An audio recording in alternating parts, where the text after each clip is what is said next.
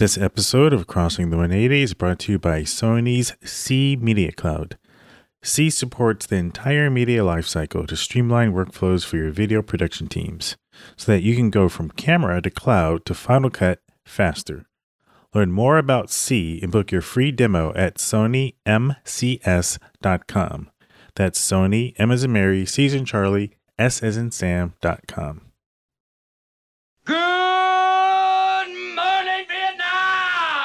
Wake up! Wake up, wake up, wake up! You talking to me?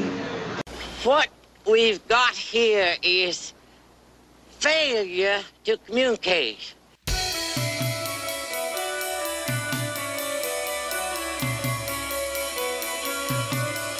Hi-de-ho, all you girls, boys, and non-binaries out there. This is your boy Ron Dawson coming at you with another edition of your favorite filmmaking podcast that breaks all the rules, Crossing the 180.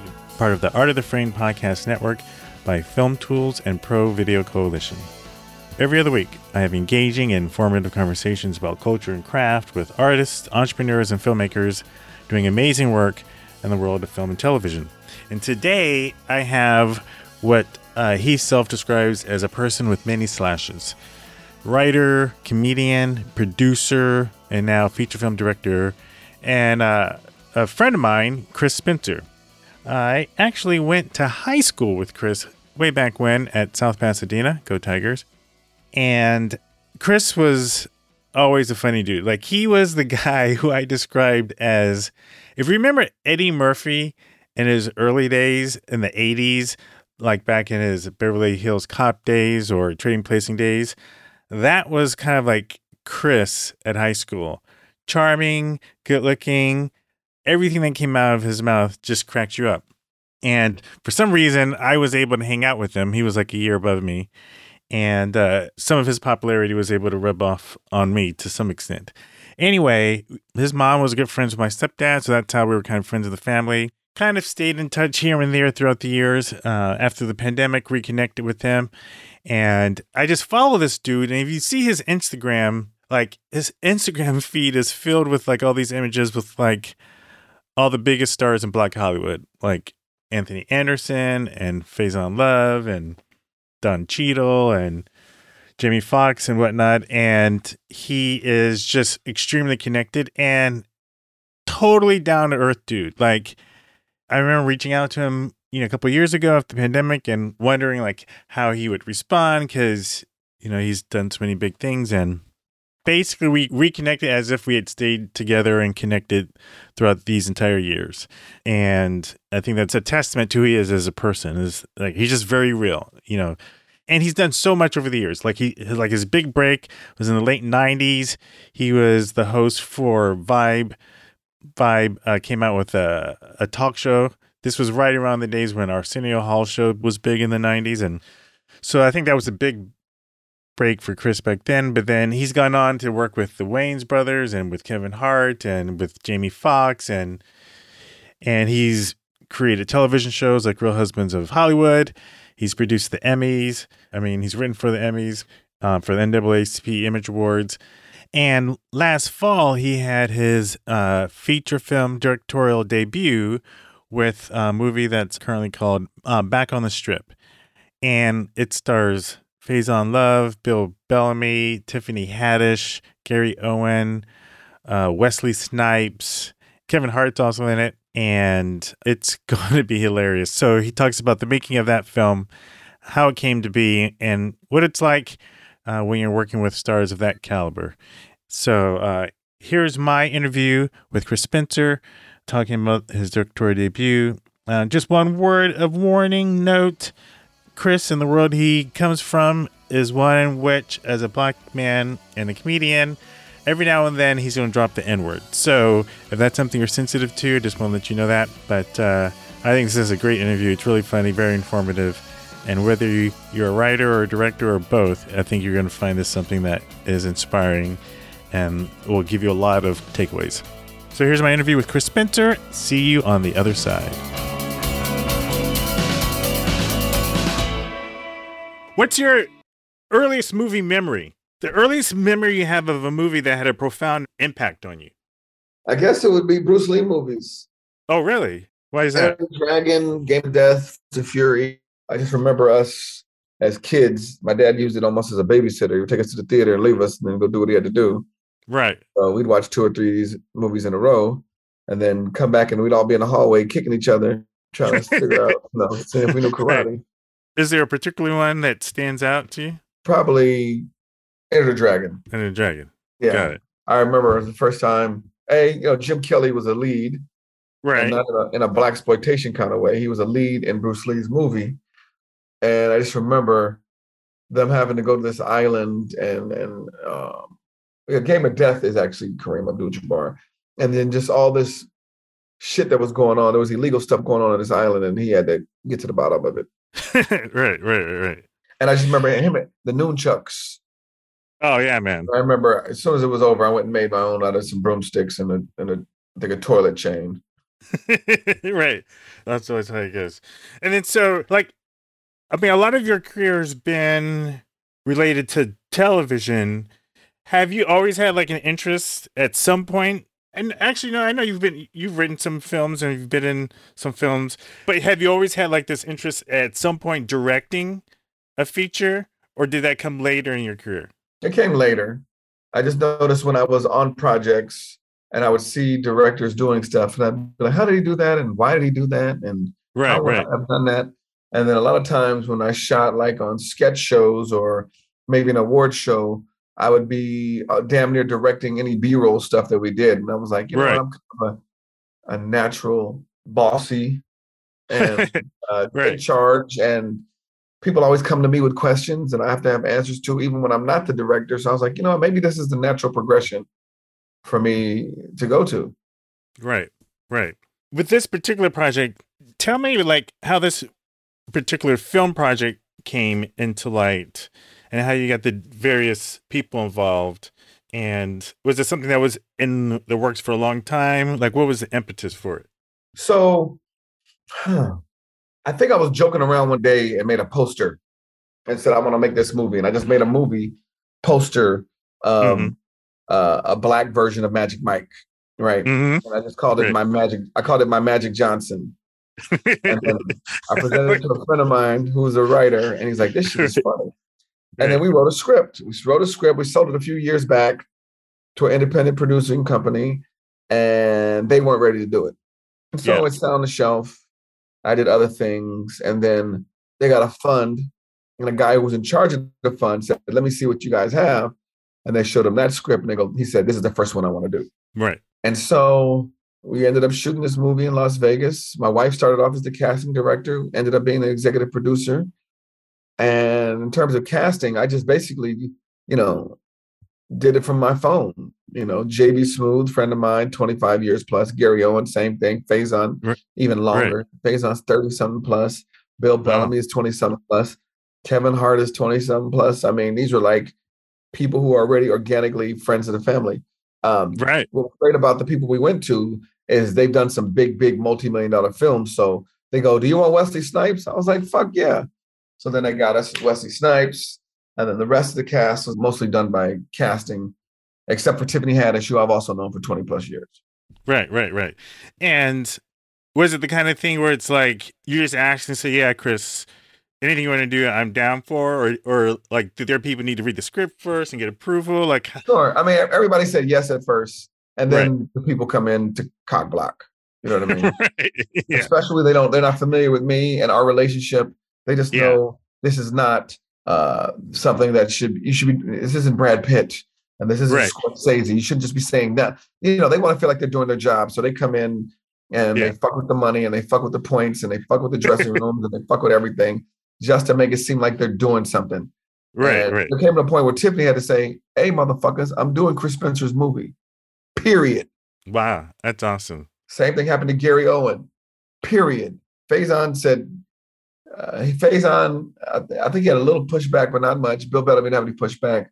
Right. And sometimes you just have to go, hey, white representative, you may not know who Chris is, but he is a very integral part in this community, and he's done X, Y, and Z for me, and we have a friendship, and I actually owe him money, so I'm going to do this movie. So fuck you. That's one of the things that's interesting about about you is that, like, I always joke about, I think I've heard you tell this joke. Like, it seems like you know everyone in Black Hollywood. They call me the mayor. They call you the mayor, right? And didn't you tell a story at some point that, like, when Obama was president, the White House called you to hook you up? What was it with Will Smith? What was that about? They called me and said, "Hey, Chris, how you doing?" I was like, "Great." They were like, "Listen, we heard Will Smith is in DC. POTUS would like to play golf with him." I was like, "All right, great." I go, "Wait, first of all, what makes you think I have his number?" They go, "You have his number." So listen, we're thinking Saturday and Sunday. I was like, "Great." I was like, "What about? Should I fly out or no? This is just for Will." Right. I mean, he might need me because, you know, if it's him and somebody, it might be event versus me and Will. Like, no, we're fine, thanks. But they called me because, you know, A, because of my relationships with most of the people in Hollywood, and B, I played with the president quite a few times. Right. So they were like, you don't need to play with him anymore. He wants to play with me. I want to get back to the movie and then talk some more about the stuff you've done in your career. Yeah. So this is your first feature directorial debut, right? And when does it come out? Oh, we don't know yet. You don't know yet. Okay. Next year. Sometime next year. Two things. Like, what came the most natural? Like, when you were on set, you're like, you didn't even have to think twice about it. And what was maybe something you didn't expect, or something that was most challenging as a feature director? As a director, period, all the technical stuff is new to me. They're asking me about lenses, and I'm just saying, yeah, of course, duh, yeah. Put a 16 by 37 on there. What are we thinking? Filters. The easiest stuff was my communication and relationship, right, and directing the actors. Right, that was easy. What was hard was every question that needed to be answered, they came to me. Should we go with red plates or blue plates in the diner? I'm like. And there's no whatever you think. They want you to answer them. It's like people are looking for a father. Yeah. And so there is no blue. No, they want a definitive blue. Right. You know, we're thinking about using either the condo or the apartment. One is further away, but the other one has better furniture. Which one? Let's go with the one that's closer. Right. We'll rent furniture. Got it. Like, they really want some authority. Right. And so I had to learn that because I was trying to be. You know, I was neutral. I was agnostic about everything. And agnostic isn't, directors aren't agnostic. Yeah. Like, they put their foot down and say, "Hey, motherfucker." Didn't I say, "What are these red plates doing here?" I said, "Boom, you're fired." Right. Yeah. So did you have like production designers and like, I had everything you could think department heads? Yeah. Everything. Yeah. But they can't, the department heads still had to come to me for an answer. Yeah. Got it. They would say, "Yeah, the blue ones are 15,000 each." And then I go, "Red, of course, duh." Right. You know what I mean? So there was a collab, but sure. And they would pitch why the red plates were better. But if I felt like the blue plates were better for the scene and it matched his eyes and his color palette that we created, then yeah. Right. What's the elevator pitch about what the movie's about? A young man is it like who's trying to find love, ends up losing his girl, goes to Vegas to only be reunited with her. This, you know what? It's kind of hard to pitch it now because we're going through a major shift in what the editor fucking thought the movie was and what I told him the movie was. So the original pitch is about a young guy who's trying to be a magician. Yeah. Right? Can't get any magic work. He goes to Las Vegas. And while he's doing one of his tricks, he burns out his pants and he has a big old ding ding. And then he is asked to join this male dance troupe. Disbanded. Was it banded? Disbanded? Yeah, disbanded. Disbanded male dance troupe who wants to get back together to help this woman who put them on 20 years ago. And these guys all have different other jobs. And now Wesley Snipes has corralled the troops. All the while, this young man is trying to make sure that the woman of his dreams doesn't marry the wrong guy. Right. And it's going to take some magic. Yeah. No, I like it. So it's interesting. So a lot of the listeners to this show happen to be in post-production editors. What's that relationship like, to the extent you can talk about it, with your editor in terms of telling the story? This guy's incredible. We're just bumping heads on the vision. You know what I mean? A lot of the executive producers are in agreement with him. And I'm Kanye West in this shit right now. Like, fuck that. You motherfuckers ain't wrote no movie. You ain't funny, and you don't Right. know niggas. So I know Right. niggas, and I'm funny. So this Right. is what niggas is gonna laugh at.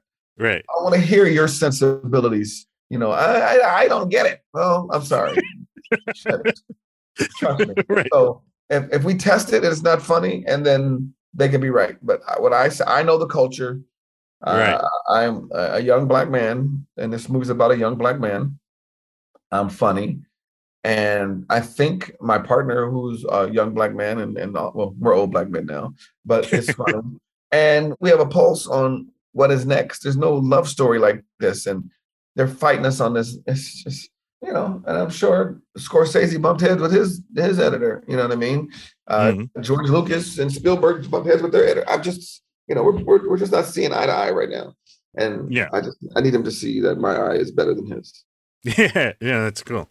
So that's one of the challenges. And so, when I think about like the career that you have as a comedian, as a writer, what was like for you, like what would you say was the first big either milestone in your career overall that kind of, paved the path for you to do everything that you've done in general? And because you've been in this business for like, what, 30 plus years? Yeah, I'm an old fuck. I guess, it would have to be the late night talk show in 97. But that's so long ago. There's been so many great things since then. I've had the opportunity to work with some great people. Jamie Foxx show was a great situation. That was early on. Don't Be a Menace to South Central. The whole Wayans brothers family. I wrote a book with Sean, did a movie with Marlon, was on tour with Damon, and then had a talk show which ran against Keenan. And so the Wayans have been in my life for my entire, the beginnings of my career. So my relationships with them definitely helped me get to where I am today. Yeah. So you're on Kevin Hart's podcast. Hearts of Gold. Yeah, I think so. And the one that's on series. Yes, too. Comedy Minds. Yes. It was Comedy Minds. And I remember part of the conversation, he was saying how at one point he asked you to be his creative director for like his whole company. Yeah. And you said no. Tell me about that. Like, what made you decide to not want to do that? Because I would give the average person, if Kevin Hart asked them to be the creative director of their whole company, they'd be like, hell yeah. I don't want a job where I got to think about what I'm wearing tomorrow. Right. I told Kevin, I just couldn't go into a meeting, and right before we went in, Kevin says, "Hold my phone." Right. You know what I mean? Like, this is a guy who still kind of look, although his wallets are way taller, but he still looks up to me as a mentor and a friend. And so I couldn't be working for my friend. Yeah. Not in that capacity. We could work together, which we, with the podcast we have and a few other shows. But right. I was not ready to be an exec. Yeah. You know what I mean? We have a meeting at 3, lunch is at 4. Fuck that. I don't want to hear you're late. Like, Right. No, I can respect that. That totally makes sense. So there's no part of you that feels like regret for like turning that job down. Not even he'd have to get the price. I can't even think of a number. I'm sure there is a number. Right. Enough for me to do and then quit, but I would have died. Yeah, no, it's definitely a completely different world. All right, we're going to take a break from the podcast so that we can pay some bills. Tired of uploading content to multiple systems? Now you can work smarter, not harder, with Sony's C Media Cloud. Get blazing fast uploads, secure, reliable backup, seamless, simple sharing, and real-time collaboration in a single, easy-to-use cloud service. With C, the possibilities are virtually endless. C allows your team to securely and reliably share, organize, review, and collaborate on and deliver professional media files all in a flash. You'll find C's powerful built-in collaboration tools and apps are designed specifically for media professionals to work more efficiently. And C's creative suite of apps and tools can empower broadcast and production teams to collaborate on videos in real time, all within a trusted workspace. Let Sony's C Media Cloud help transform how your content moves across the entire media cycle. From camera to post to final cut, faster. Learn more about C and book your free demo at sonymcs.com. That's Sony, M as in Mary, C as in Charlie, S as in Sam.com. Now, back to the podcast. You still do stand-up, to my knowledge, right? I'm actually in Cleveland right now, performing. I've been touring the country, getting ready to do a comedy special. So what do you consider yourself? Like, do you consider yourself like a comedian and you also do writing, or you're a writer and you do comedy stuff? I have a lot of slashes. Right. No, I know. But like, is there one that you kind of zero on as your main persona, so to speak? I mean, I don't want to be a writer who does comedy. Right. I'm more of a comedian who writes. Got it. And I mean, I have like 5 slashes: actor, writer, comedian, producer, director. Mm-hmm. It just depends on what room I'm in. Yeah. Yeah. You know what I mean? But I know that before I die, I have to do an hour comedy special just to let them know that I was on par with the greats. When you say an hour comedy special, what is that? What do you mean by that? Like, you know, you watch TV, you watch Netflix, you see Kevin Hart doing an hour. Oh, got Dave it. Chappelle, Chris Rock. Like, I have to do one of those and figure out who my audience is, and at least know that when people say, "Who are some of the funniest guys you know?" my name comes up in that. You know what I mean? Right. My tombstone can't read. He could punch up a hell of a joke. You know what I mean? Right. Like, right now, I have a moniker like he writes for everybody, and I don't like it.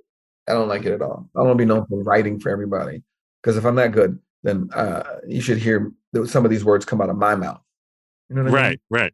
Yeah. It's like I'm watching the Kanye special. I'm sorry to interrupt you.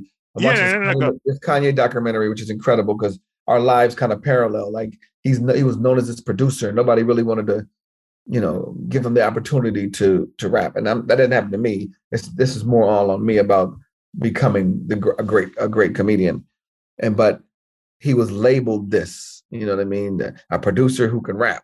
I'm kind of a writer who can do stand up. You know, and then although he was respected, but he wasn't respected as a rapper. I'm respected as a writer. You know what I mean? I'm respected more of a comedy show host. Like, people call me all the time to come host their shows, and I'm like, no, I want to close the show. Right. So that's my journey right now. Yeah, I know you've written for the Emmys and current in the NAACP Image Awards. Like, what exactly are you writing? Are you writing the jokes for the host? So the shows will there's a writer, right? There's a writer who writes the entire show. Coming to the stage, please welcome Anthony Anderson, right? And then there's people who write the copy in between. Issa Rae says, and, you know, this next award is presented by Nissan. Coming to the stage, please welcome Taraji P. Henson, right? There's people who write that. And then there's people who write for the host. I'm usually there to write for the host, and then I aid in writing the other stuff. Got it. I mean? Yeah, so my job is Anthony, Jamie Foxx, Kevin Hart, whatever. Right. So that's interesting. So for this hour-long special that at some point you want to do, is it like you want to do it, like you're going to say, like, this is going to happen because I'm going to make it happen, or you want Netflix to come along and say, hey, Chris, we recognize you now. We want to pay you. Well, they've kind of already said that. I'm just in the process now of showing them the material. Got it. Where would you do it? Like, where would you want to do it? I think I'm doing it in LA. And is there any particular pace you would pick, or like which small theater downtown, maybe, or maybe, you know, I thought about even doing it at the Comedy Store, but I know Louis C.K. I'm very comfortable there. Louis C.K. already shot a special there called At the Store, so I'm not sure if I want to do that. But I think LA, or I thought about Miami as well. Yeah. So I'm still trying to figure it out. Yeah. Did you have any particular challenges as a Black man in the industry, or was that almost like a benefit? Because there've been so many popular Black comedians. Did you ever feel like being Black was a hindrance in terms of either getting booked or? No, I know that the white guys got more opportunities. Like, aside from a Dave Chappelle or a Kevin, usually if you did a pilot and it failed, then we never heard from you again. You know, we find out that you're a showrunner. But a lot of these white guys get opportunity after opportunity after opportunity after. And Chris Rock is another one. But Chris Rock, I think he created his own way. Well, although, and I think Dave and Kevin got opportunities, and they ended up paving their own way too. Because if you think about it, Dave Chappelle did the Dave Chappelle show, Right. and Kevin's stand up is what took him over the top. So you have to kind of do your own shit. Yeah. You know what I mean? Yeah. You do your. Yeah, I said these guys got opportunity, but they actually created their own opportunities. Like let the world know they were still relevant. And when shit didn't work on TV, they went on the road and did a special. And then somebody at a network was like, "Yo, we got to give this guy another shot. This motherfucker is brilliant. Look at the audience that he's bringing." Yeah. That's superstardom. You know, I have a couple more questions. Is there any piece of advice that you've received from some of these people that you've worked with that has really like sat with you or is really connected with you? Mm-hmm. Or maybe even someone we haven't heard of, maybe someone else who was a mentor that we've never heard of who gave you advice that you thought this was really good. One was from Lunel, very funny comedian out of Oakland. She toured with Cat Williams. And I told her the reason I wasn't on the road is because, you know, my family and I was worried about leaving the kids. And she said 3 of the greatest words I've ever heard. And they're horrible too. She said, "Fuck them kids." And what she meant was, they're gonna be all right. Like you ain't gotta be coddling them and helicopter parenting them. Like when you get home, they'll be right there. You can go out for 3 days, 4 days, go get this money, work on your craft, and then come back and be daddy. And you're actually still daddy when you're gone. So fuck them kids. I was like, right. And so I'm stuck. That's been like my moniker. Like, fuck them kids. Yeah.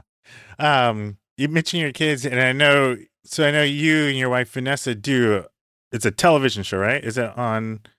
It's a radio show on Sirius XM. That's a radio show. What's it like working with your spouse? Is it? It's great because she's so opposite of me in terms of our dynamic. We're both funny, but she loves the political atmosphere, the political arena where I can give a fuck about, and she's mad that I don't give a fuck about it. I'm a believer of whatever's gonna happen is gonna happen, and motherfuckers know this shit's gonna happen before you even do. So yeah, I'm gonna vote, but just know that I know some shit is going on that we have no control over. Right. And I was afraid to work together because I didn't want to mix church and state. Yeah. But you know, it's fun because we're a couple, and then you get to hear us bicker on camera, and people really dig the realness of who we are. And I just heard we're about to get a billboard in Times Square. Oh, nice. Yeah. And also here in Hollywood on Sunset, and then also down by LA Live. So we're getting some traction. Yeah. A couple of days ago, I was watching the Showtime documentary. Like, we need to talk about Cosby. I didn't even know you were on there. I thought that was cool. And I said, hey, I guess, oh shit, that's Chris. First of all, a powerful documentary, just like blew me away. I mean, there were some things that I knew a lot of the stuff related to the Cosby story, but obviously the documentary is a 4-part series. You get a lot more detail. And I remember, I mean, this isn't really a spoiler. Everyone knows that what happened. But I remember at one point in one of the episodes, they asked one of his victims, how did you feel when you heard that he was convicted? And she said she just felt profoundly sad. Like, you know, he had asked, like, did you feel justice? Were you happy, elated? And she said, no, she just felt sad. Like, because of what he had represented to the Black community, all the doors that he had opened and whatnot. And just, you know, for you personally as a Black man, as a comedian in this industry, like what impact, and as someone who was in the documentary, like what impact did that have on you, if any? That whole him being convicted, like the whole thing, how it went down. Like it's a tragedy. It's a tragedy that all of our Black heroes, there's a thorn. You know what I mean? Right. Michael. I mean, you know, like you hear stuff about Martin Luther King having other women now, and like there's always some shit. You know, OJ, like, and then you know this dude, you know, who was the symbol of righteousness and good, for him to be, you know, taken off his pedestal, it's probably one of the worst of all time. Yeah, especially being a Black man, a father, and a comedian. Yeah, there's like I think there's whole groups of people in the black community who are just like, please have nothing coming out about Obama. Like, I know that would be too devastating. Yeah, I would move. Yeah, but one of the themes that comes up and they talked about on the show was this idea of separating the art from the artist. Like, this comes up with Woody Allen. Like, for years I was a big Woody Allen fan. I don't, of his films anyway. Kevin Spacey recently in the past couple of years, Louis C.K. Like all of these artists. Your thoughts on separating the art from the artist? Here's what's funny. Everybody has problems until it comes to Michael Jackson. Like, there's no problem with fucking Thriller and Beat It and Bad. Like, they have no problem separating the artists, and especially with the black people. We still don't believe. You know what I mean? So with other people like R. Kelly, it's like, eesh. Yeah, when you separate, the music's so good, but yeah, Jesus Christ, it's just felt so close. I give a fuck about Woody Allen. You know what I mean? Like, right. He's not of my generation. No, totally. Kevin Spacey was great, but I'm not gonna turn the channel if I'm watching fucking Usual Suspects. You know what I mean? Right. There he is. Wait a minute. You know what I mean? So the shit's already on. I'm not even thinking about what he did. Like, he'll be punished, and if not by us, his maker. Yeah. Yeah. And so who am I to judge? You know what I mean? Yeah. No, I hear you. Last question I want to ask is this is part of my speed round. What was the last thing you saw that surprised you, either in a good way or a bad way? Like, you went into it thinking one thing, and by the time you saw it, you're like, oh, wow, that's not what I expected, either in a good way or a bad way. TV show or movie? Let's talk about King Richard. Oh, okay. Will Smith. I was expecting to see a lot of Will. Mm-hmm. Right? Like, a lot of times, you take out a movie, you're worried about this person who's bigger than the character coming out. But I thought he did an incredible job, and I think he will get an Oscar for this incredible portrayal. Yeah. Richard Williams, the father of Serena and Venus. Yeah. Pleasantly surprised. I have to ask, I had this huge debate with my two good friends, Jade and Yolanda. Who do you think is a bigger name? Who do you think more people in the world knows? Richard Williams or Nina Simone? You can't say Nina Simone just because her name isn't ever mentioned lately, unless it's within that deep music community or somebody who's about to do a project about her. Richard Williams, now, because A, Will Smith, and then B, he has his two daughters are the greatest, probably two of the greatest athletes ever created. So currently, I would have to say Richard Williams. Yeah. Yeah. And they say Nina Simone, or you say Nina Simone? I was saying Nina Simone. Prior to like Will Smith's movie, I don't know if anybody under 40 knows Nina Simone. Last question is there a guilty pleasure you have? Like something you watched that you would qualify as a guilty pleasure? I can't even say I like it. I guess I have to say I like it. My family watches 1,000 Pound Sisters. I haven't even heard of that. Oh my God. Lifetime has these fucking shows. They got shows about people with bad feet, bad skin. And they have this one about these two sisters.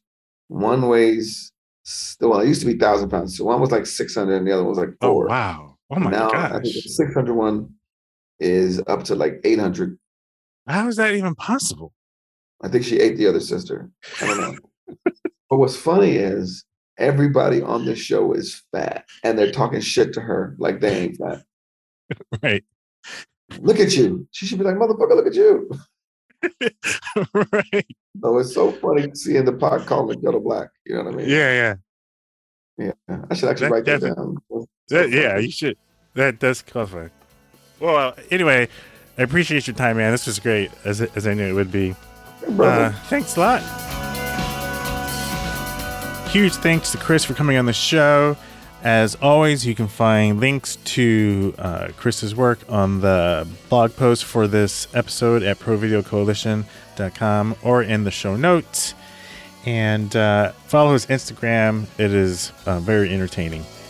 This is Crossing 180, and it's a production of Blade Runner Media, and it's part of Pro Video Coalition's Art of the Frame podcast series. This episode was written, produced, and hosted by yours truly, Ron Dawson, editing and mixing by Maria Passingham. You can follow me on Twitter at Blade Runner, that's Runner with an O, and you can follow me on Instagram at Blurred Runner. And you can follow Pro Video Coalition on Twitter at Simply Pro Video. That's it for now. Until next time, remember, if the story sucks, I don't care what you shot it with or cut it on. See you in 2 weeks.